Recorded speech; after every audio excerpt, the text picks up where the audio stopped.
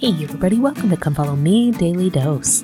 I'm Lindsay Hansen and today is April 19th. Today we are going to continue in this week's Come Follow Me blog. Matthew chapter 18 verse 20 is one of my husband's all-time favorite verses. It says, "For where there are 2 or 3 gathered together in my name, there am I in the midst of them." Now I'm not going to spend a lot of time on this verse today because the other verses in here teach a really powerful doctrine, but I do think it's important that we really understand the truthfulness of this verse, that this isn't just words, but it's a promise that our Father in heaven gives to us as we gather together in the name of Jesus Christ.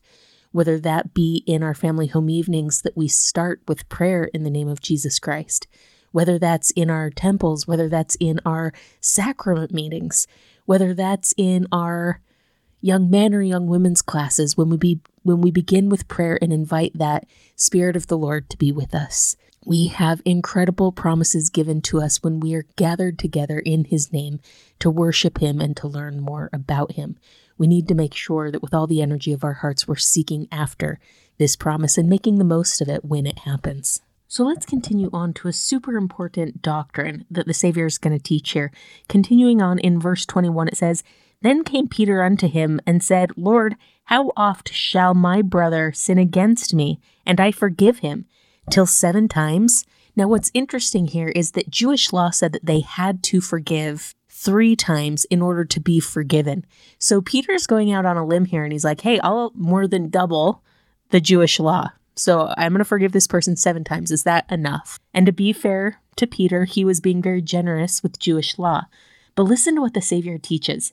It says, Jesus saith unto him, I say not unto thee until 7 times, but until 70 times 7. Now, what's important to recognize here is that the Savior wasn't teaching a specific number that we can forgive and then we don't forgive anymore. He was just throwing out an absurd number, a large number, to help His disciples realize that we just keep forgiving. We aren't supposed to keep track. We're not supposed to make tally scores in a notebook and say, well, this person only has 3 more times that I can forgive them, because heaven forbid our Father in heaven does that with us. Heaven forbid He is tallying and has an end of forgiveness for each of us. He continues to forgive, and because of that, we are supposed to continue to forgive as well. Now, the Savior's going to go on, and He's going to teach a parable about forgiveness. But before we get into this parable, I want to share a story written in a book by Corrie ten Boom, which was a prisoner in a Holocaust concentration camp. Now, in this story, it's sometime after World War II, and she was teaching a group of people about Christ and about forgiveness. And as she's standing up there giving this talk about forgiveness, she recognizes a member of the audience as one of the cruelest guards in the concentration camp that she was in. I'm going to tell you the beginning of this story, and then later we'll talk about how the story ends. So this is her story as told by Bishop McMullen. He said, "A man approached her.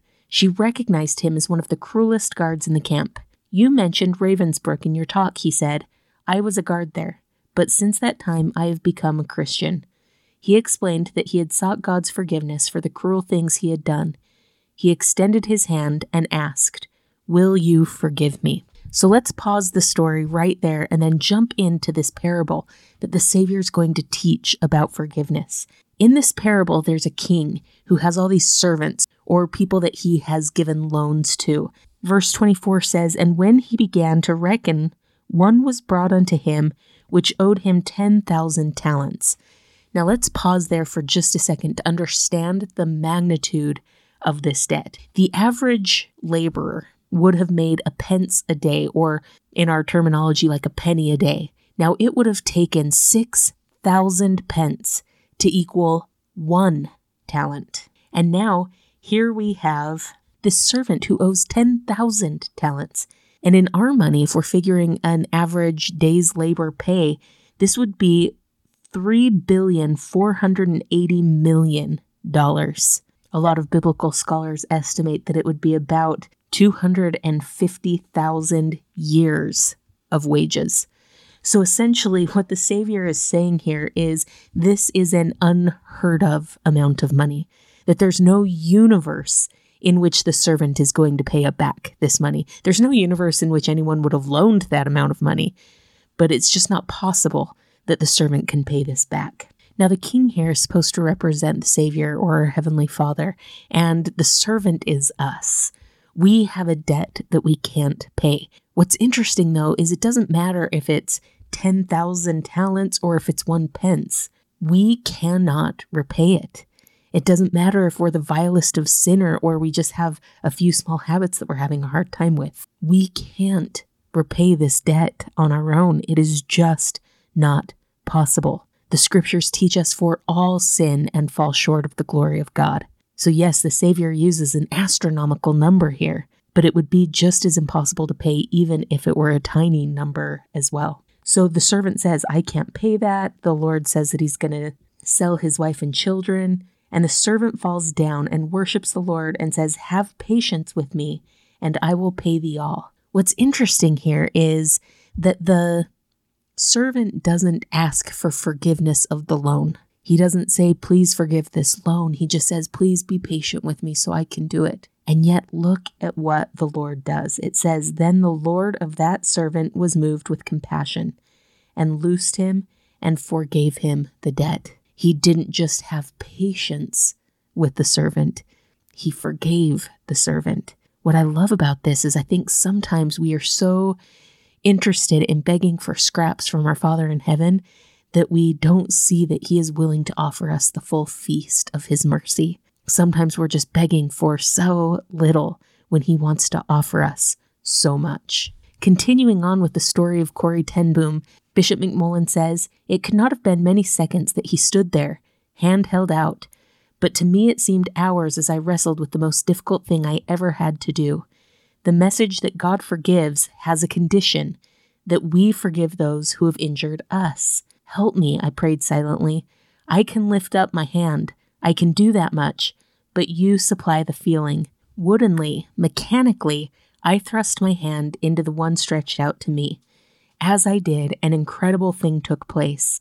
The current started in my shoulder, raced down my arm, sprang into our joined hands, and then this healing warmth seemed to flood my whole being, bringing tears to my eyes. I forgive you, brother, I cried, with all my heart. For a long moment, we grasped each other's hands, the former guard and the former prisoner.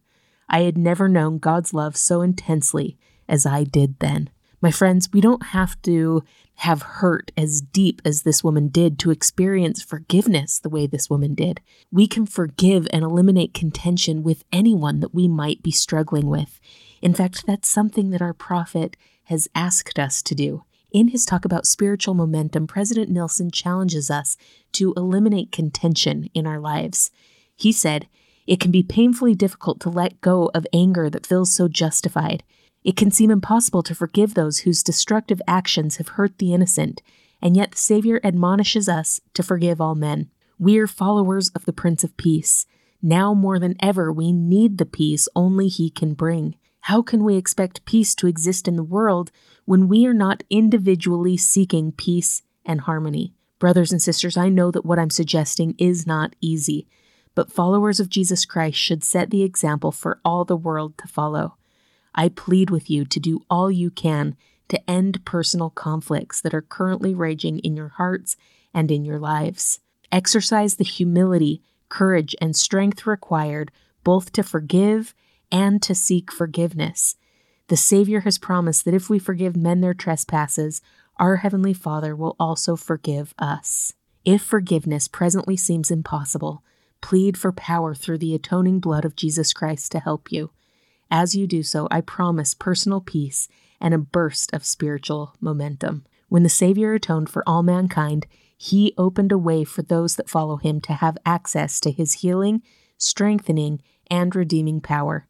These spiritual privileges are available to all who seek him and follow him. My friends, I testify that our Father in heaven would have us end conflict and learn to forgive those in our lives. It's my testimony that with and through the atonement of Jesus Christ, we can have power to do so. Thank you so much for listening today. If you're enjoying this podcast, make sure to follow us on social media, subscribe, like, comment, or share. This has been Come Follow Me, Daily Dose, and I'm Lindsay Hansen.